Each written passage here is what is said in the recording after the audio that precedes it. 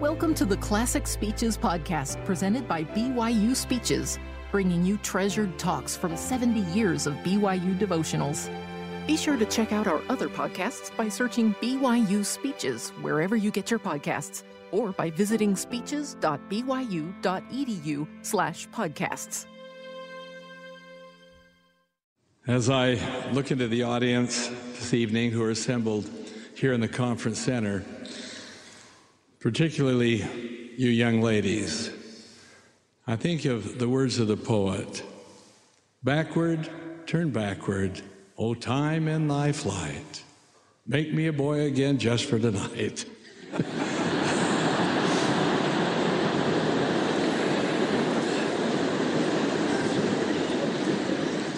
This morning, I was speaking to an audience much older than you. It was at I'd say one of the care centers in Salt Lake City. And as they all came in their wheelchairs, it was a joy to greet each one and to pass the word of cheer to each. And when a young lady played a number on the piano, there was silence as those sweet women and men who've grown old could think back of their girlhood and their boyhood, and tears came to their eyes. And the young lady said she's never played better. And I said, no, you never will. It's the audience that brought forth your talent. Those thoughts are in my heart today. What a joy to be with you, choice young people, tonight in this magnificent conference center, and with all those assembled in other locations who are receiving the proceedings through satellite transmission. I want you to know that there is nowhere in the world I would rather be at this moment than right here. I love the statement from the poet, "How far is heaven? It's not very far. With people like you, it's right where you are." One day, during the personal ministry of our Savior, he took Peter and James and John up unto an high mountain and was transfigured before them. And his face did shine as the sun, and his raiment was white as the light. And behold, there appeared unto them Moses and Elias talking with him. Then answered Peter and said unto Jesus, "Lord, it is good for us to be here." I echo that sentiment on behalf of everyone within the sound of my voice. Lord, it is good for us to be here. Young people, you live in tumultuous times.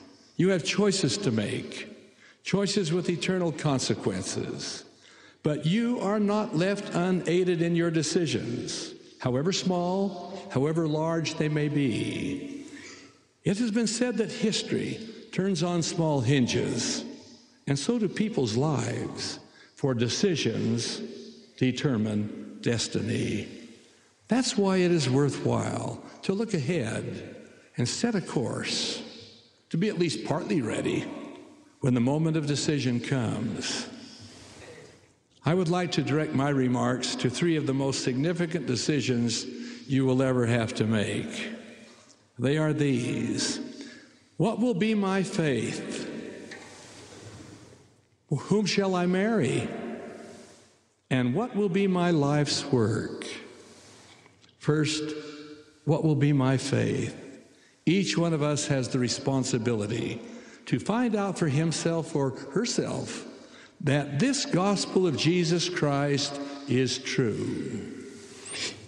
If we study the scriptures and put the teachings to the test, then we shall know the truthfulness of the doctrine. For this is our promise. Once we have such knowledge, it is up to us to decide what we will do with it.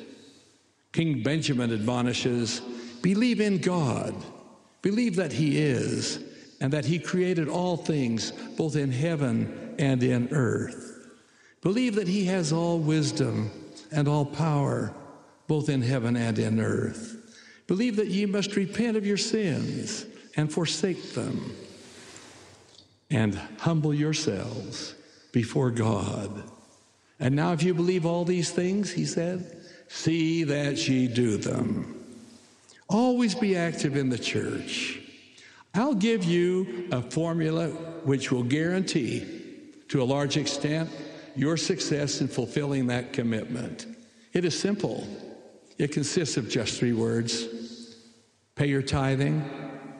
Every bishop could tell you from his personal experience that when the members of the church pay tithing, honestly, faithfully, they have little difficulty keeping the other commandments of God. I call it a benchmark commandment. Lasting happiness is only found when we live the teachings of the gospel. As we do so, we shall receive the promise recorded in Isaiah. The work of righteousness shall be peace, and the effect of righteousness, quietness and assurance forever. Little children can give us interesting examples of faith and devotion. When our children were young, I was a young bishop, 22 and a half, presiding over a ward of 1,080 members, 87 widows. My hands were full. Sister Monson and I were praying for a particular sister in the ward who was afflicted with cancer. Her name was Margaret Lister. Each night, we would kneel by the side of our bed and pray for Sister Lister.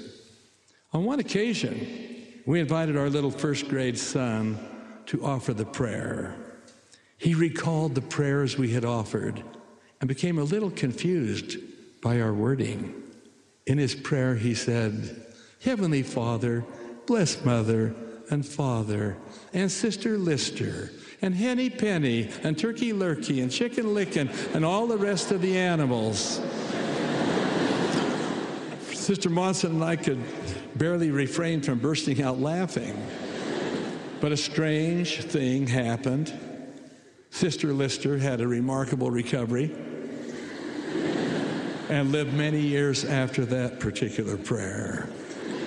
I'm not drawing any conclusions, but I'm simple enough to think that her recovery may well have been assisted by the pleading of a first-grade student venturing to call upon his Heavenly Father in prayer.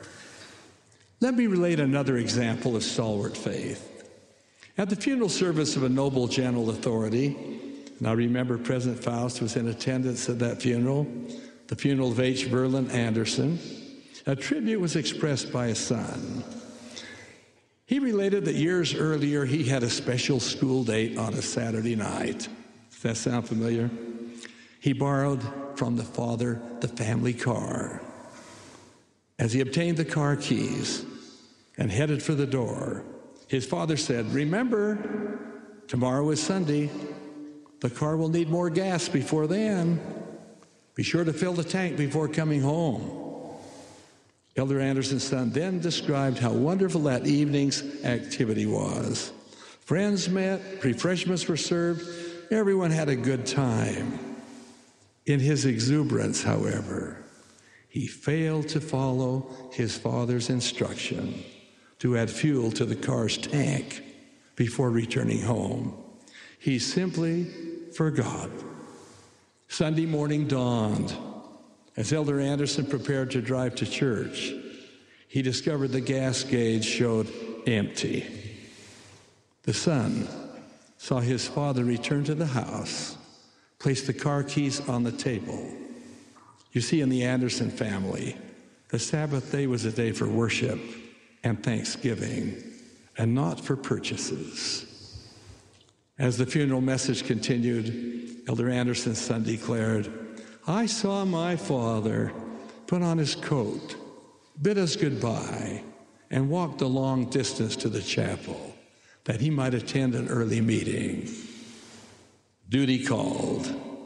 Truth was not held hostage to expedience."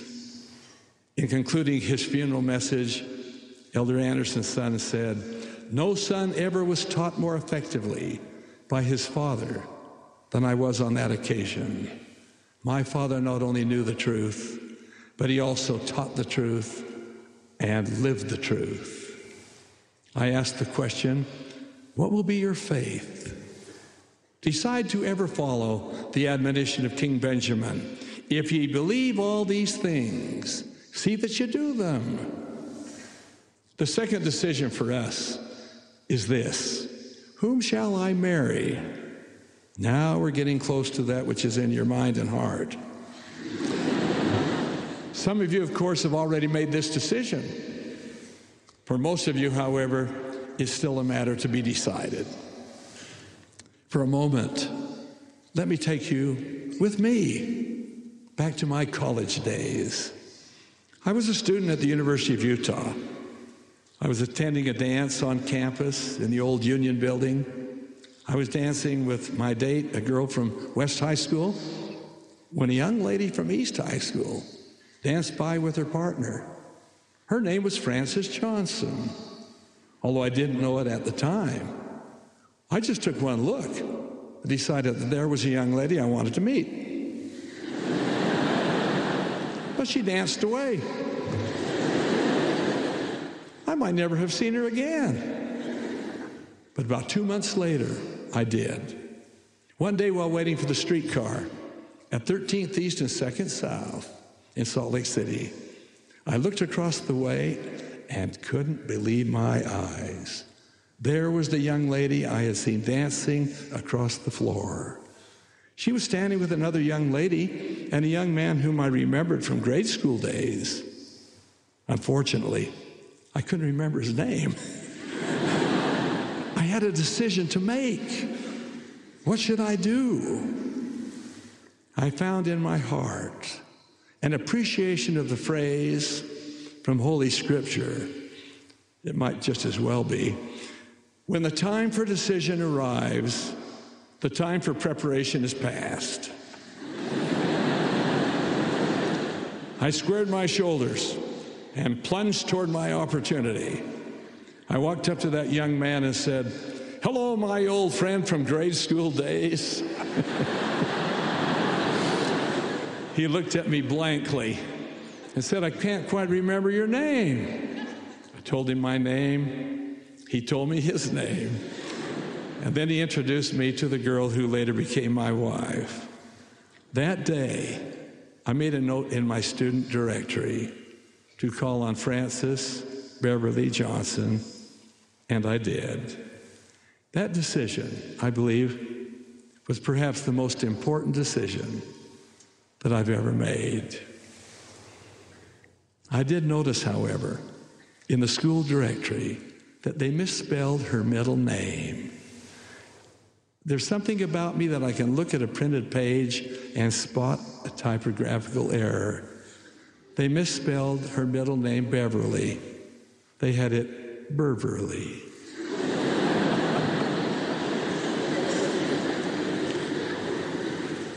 You young people have the responsibility to make that same decision. You have an important responsibility in choosing not only whom you will date, but also whom you will marry.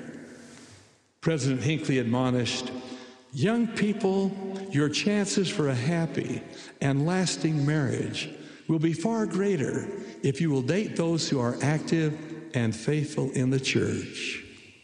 Elder Bruce R. McConkie counseled, "Nothing is more important than marrying the right person at the right time, in the right place, and by the right authority." It is essential that you become well acquainted with the person whom you plan to marry, that you can make certain that you're looking down the same pathway with the same objectives in mind. It is ever so significant that you do this. I should like to dispel one rumor which is very hard to put to rest. I know of no mission president in all the world who has ever told a missionary that he had the responsibility to marry within 6 months after his mission. I think that rumor was commenced by a returned missionary. And if not by a returned missionary, by the girlfriend of a returned missionary. In making the momentous decision of whom you will marry, and in making other decisions throughout your life, you have a formula, a guide to assist you. It's found in the 9th section of the Doctrine and Covenants, verse 8 and 9. And I quote, "You must study it out in your mind. Then you must ask me if it be right, said the Lord. And if it is right, I will cause that your bosom shall burn within you. Therefore you shall feel that it is right. But if it not be right, you shall have no such feelings, but you shall have a stupor of thought." That counsel from the 9th section of the Doctrine and Covenants has guided me, and it will guide you. Once you make the decision, may you have the courage to move forward. After a state conference in Tokyo many years ago, a young Japanese convert, perhaps 26 years of age, drove Sister Monson and me to the hotel where we were to stay. He was extremely neat and meticulous in all that he did. The car was polished to a brightness seldom seen. He even wore white gloves. I engaged him in conversation, and as a result learned that he had a girlfriend who was a member and whom he had dated for some time. I asked him if he loved her. He replied, "Oh, yes, Brother Monson." My next question was obvious. "Does she love you?" "Oh, yes, Brother Monson." I then suggested, "Why don't you ask her to marry you?" "Oh, I'm too shy to ask." I then recited, for his benefit, the words of the hymn, "Come, Come Ye Saints," with emphasis on the phrase, "Fresh courage take. Our God will never us forsake." Some months later, I received a lovely letter from my Japanese friend and his new bride. They sent the announcement.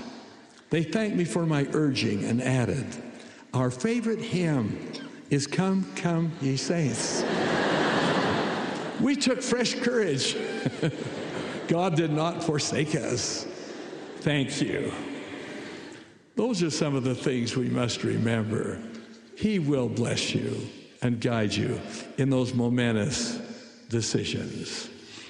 I remember when I first dated Sister Monson, I came from a home where everybody was open, and I had a beautiful sister older than I, and we would size up the boyfriends and tell her which one we liked the best and all that sort of thing. But when I went to her home, everyone was dressed up. And I was ushered into the living room, and she introduced me to her father. He said, "Monson, that's a Swedish name, isn't it?" I said, "Yes, it is." He said, "Good." He went into the other room and brought out a picture from the bureau and said, "Are you related to this Monson?" I looked, and it was Elias Monson, my grandfather's brother. I said, "Oh, yes, that's Elias Monson, my grandfather's brother."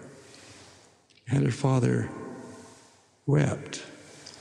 He said, "He is one of the missionaries that brought the gospel to my mother and father and all of us children many years ago in Sweden." And then he kissed me on the cheek.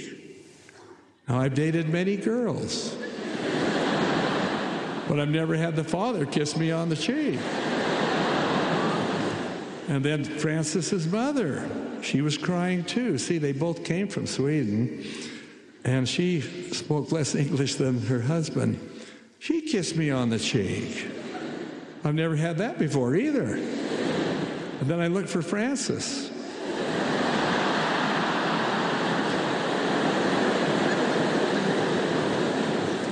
She said, "I'll go get my coat. I'm going to hear about this when I get home."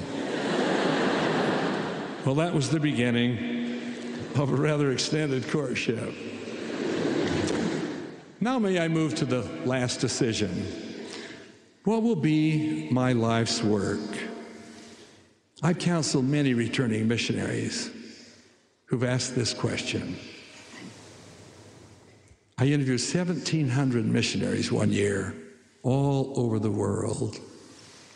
My advice to them, and to each one of you young people here this evening and elsewhere throughout the world, is that you should study and prepare for your life's work in a field that you enjoy, because you're going to spend a good share of your life in that field. It should be one which will challenge your intellect and which will make maximum utilization of your talents and your capabilities.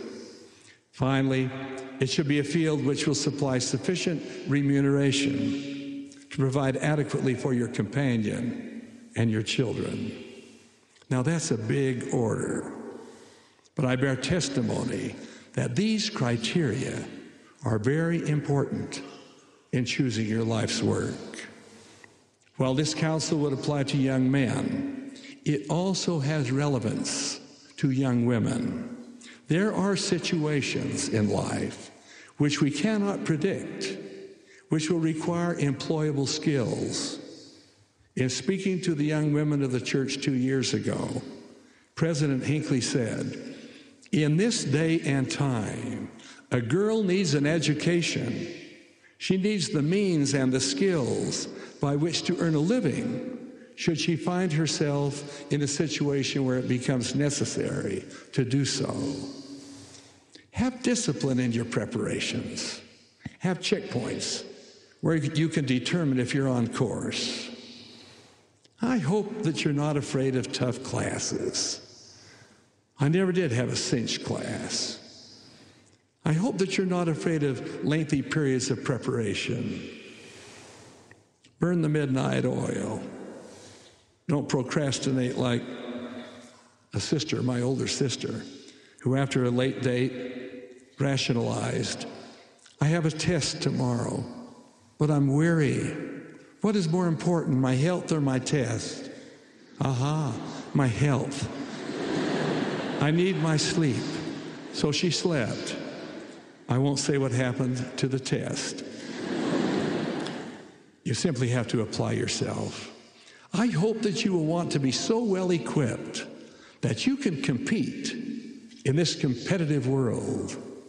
I hope that you will learn to take responsibility for your decisions, whether they be in your courses of study, which you elect to take, or whether they be in the direction of the academic attainments which you strive to achieve. Should you become discouraged or feel burdened down, remember that others have passed this same way. They've endured and then have achieved. When we've done all that we're able to do, we can then rely on God's promised help. You have access to the lighthouse of the Lord. There is no fog so dense, no night so dark, no mariner so lost, no gale so strong as to render useless the lighthouse of the Lord. It beckons through the storms of life. It seems to call to you and me, this way to safety, this way to home. There are all sorts of people who are willing to alibi or make excuse for failure. During World War II, a vital decision was made by one of the great leaders of the Allied military, Viscount Slim from Great Britain. He made this statement after a defeat occurred in a battle for Khartoum in 1940 against the Italians. He said, "I could find plenty of excuses, but only one reason: myself. When 2 courses of action were open to me, I had not chosen, as a good commander should, the bolder. I had taken counsel of my fears." My young brothers and sisters, don't take counsel of your fears. Don't say to yourselves, "I'm not wise enough," or "I can't apply myself sufficiently well to study this difficult subject or in this difficult field, so I shall choose the easier way." I plead with you to tax your talent, and our Heavenly Father will make you equal to those decisions. In this life, where we have opportunities to strive and to achieve, I bear witness that on occasion we need to make a second effort, and a third effort, and a fourth effort, and as many degrees of effort as may be required to accomplish what we strive to achieve. There is much importance attached to our three questions. What will be my faith? Whom shall I marry? What shall be my life's work? I'm so grateful that we need not make those decisions without eternal help. We can have the guidance and the direction of our Heavenly Father if we strive to receive it. Some years ago, I had the privilege of visiting Tahiti, a land and a people I dearly love. While there, I spoke to the mission president, at that time, President Raymond Baudin, about the Tahitian people. They are known as some of the greatest seafaring people in all the world. Brother Baudin, who then spoke French, of course, but little English, was trying to describe to me the secret of the success of the Tahitian sea captains. He said they are amazing. The weather may be terrible. The vessels may be leaky. There may be no navigational aids except their inner feelings and the stars in the heavens. But they pray and they go. He repeated it 3 times.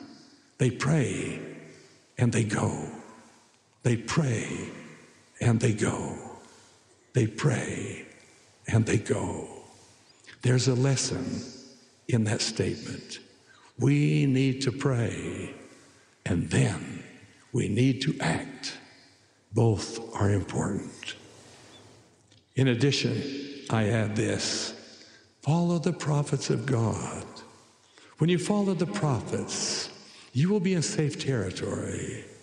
I know that the Lord inspires his prophets, his seers, and his revelators.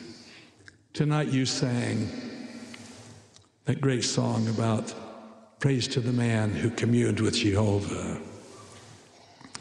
Jesus anointed that prophet and seer.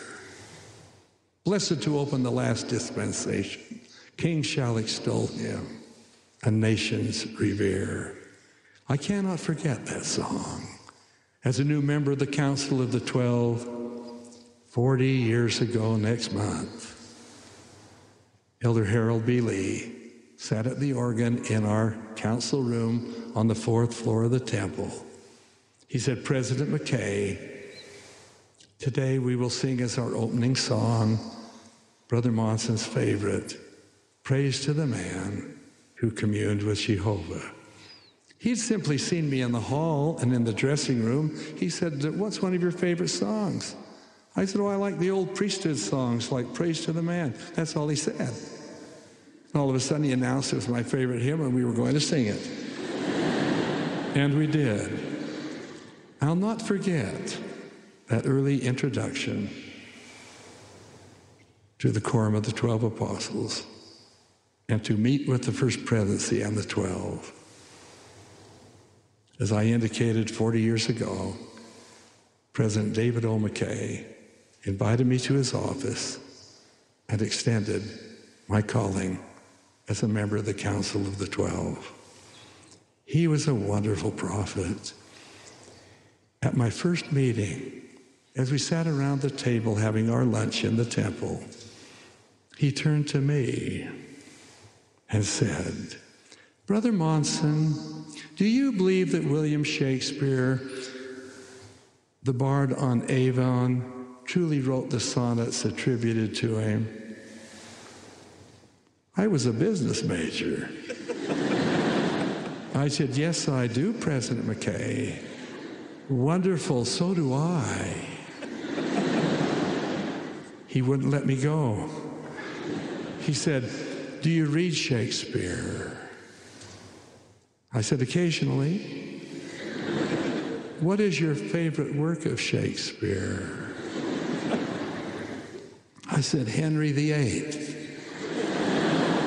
He said, "What is your favorite passage from Henry VIII?" You think I didn't pray?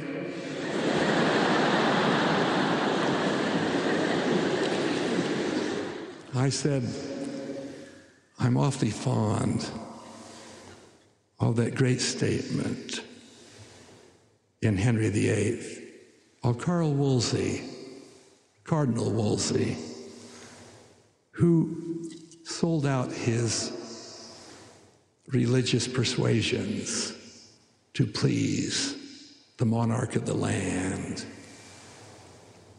And in his fallen state, he declared, 'Had I but served my God with half the zeal I serve my King, he would not in my age have left me naked to mine enemies.'"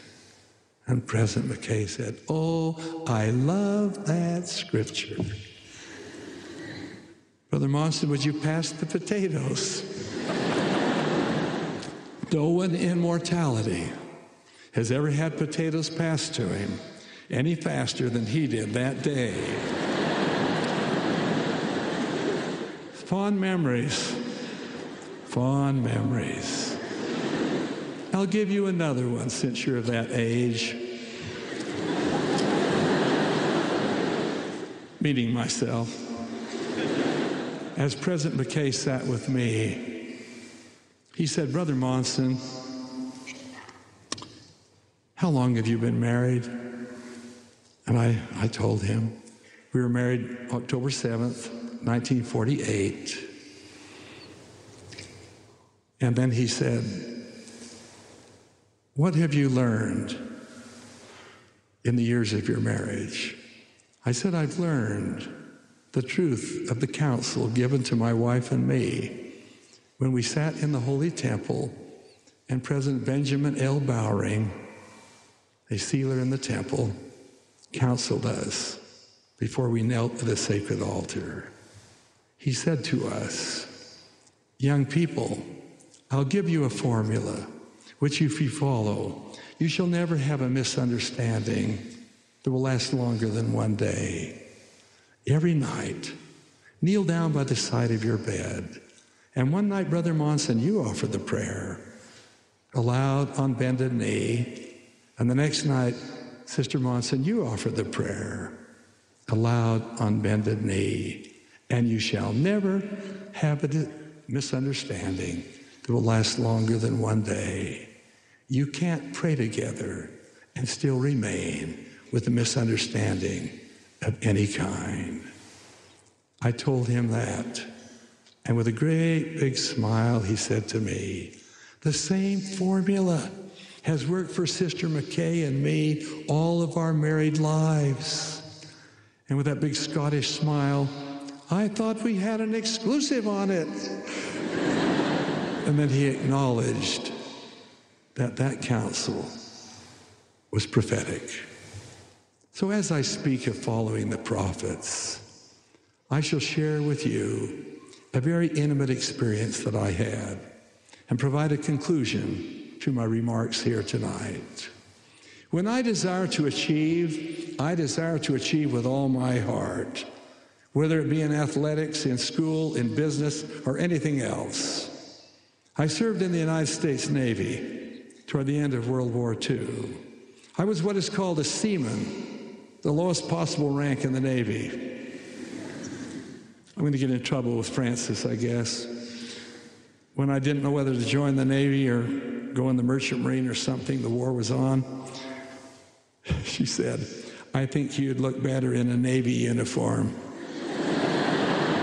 I was tall and thin.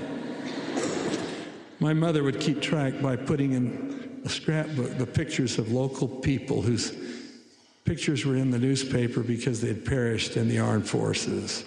And she counted there were more soldiers who died than sailors, that I'd be safer in the Navy.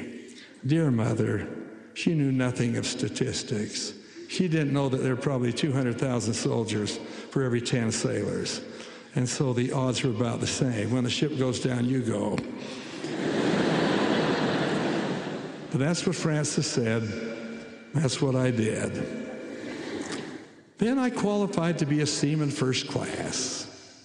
Then I qualified to be a yeoman third class. You see, I took shorthand. Why did I take shorthand? I'll give you men about 1 minute to figure out why. There were only 3 boys in the whole shorthand class at West High School.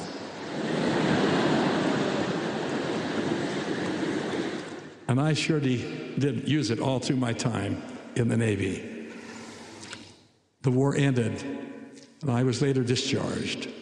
But I made a decision that if I ever went back into the military, I wanted to serve as a commissioned officer.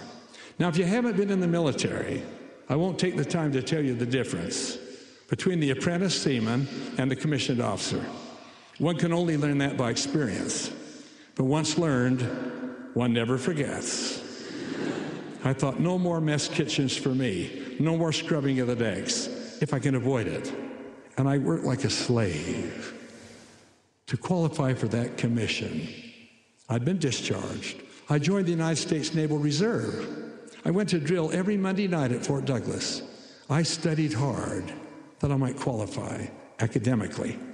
I took every kind of examination imaginable, mental, physical, emotional. Finally, there came from Denver, Colorado, the beautiful news. You have been accepted to receive the commission of an ensign in the United States Naval Reserve. I gleefully showed it to Frances and said, I made it. I made it. She hugged me and said, you've worked hard enough to achieve it. But then something happened. I was called to be a counselor in my ward bishopric. The bishop's council meeting was on the evening of my drill meeting. I knew there was a terrible conflict. I knew that I didn't have the time to pursue the Naval Reserve and my bishopric duties. What was I to do? A decision had to be made. I prayed about it. And then I went to see my former stake president when I was a boy, Elder Harold B. Lee. I sat down across the table from him. I told him how much I valued that commission. In fact, I showed him the glorious picture of it. And then he said to me, after pondering, here's what you should do, Brother Monson.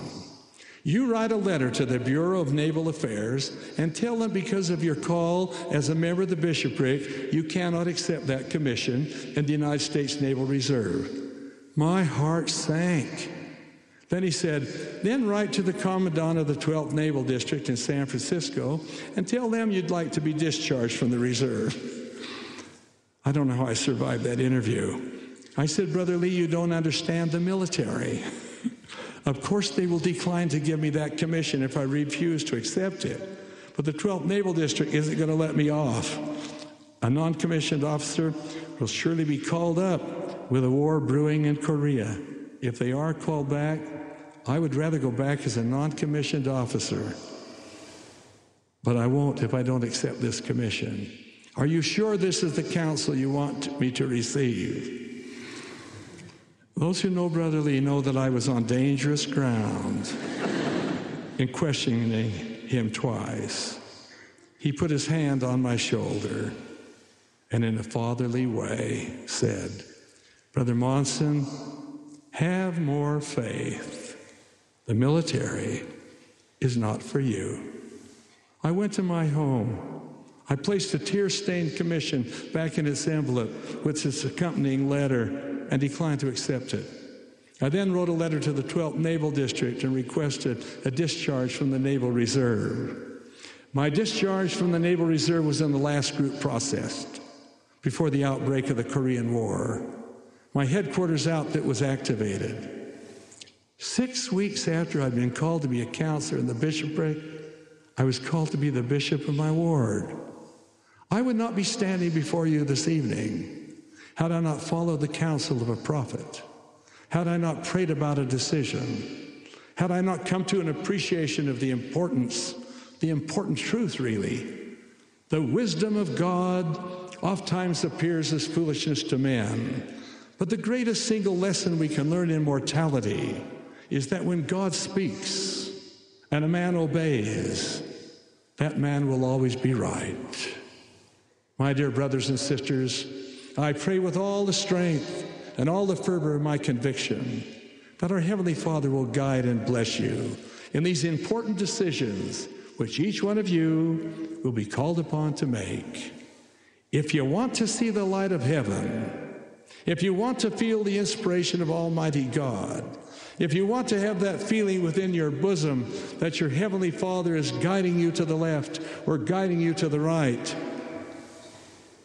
instructions from this passage will help you. Stand ye in holy places and be not moved. And then the Spirit of our Heavenly Father will be yours. I bear this testimony to you. I invoke upon you the promise of the Lord when he said, I, the Lord, am merciful and gracious unto those who fear me, and delight to honor those who serve me in righteousness and in truth unto the end. Great shall be their reward, and eternal shall be their glory. That each of you may qualify for that great reward, that eternal glory, is my sincere prayer as I bear witness that we are led by a prophet of God, even President Gordon B. Hinckley, and that Jesus Christ is our Lord and our Savior and our elder brother. This testimony I leave with you, my beloved young friends, in the name of the Lord Jesus Christ. Amen. You've been listening to the Classic Speeches podcast presented by BYU Speeches. Please check out our other podcasts, including Recent Speeches, updated weekly with new talks given on BYU campus, as well as other speeches compilations on love and marriage, overcoming adversity, by study and by faith. Come follow me, the prophet Joseph Smith, and Jesus Christ, our Savior and Redeemer. Go to speeches.byu.edu and click on podcasts for more information. You can also find all BYU Speeches podcasts at your preferred podcast provider.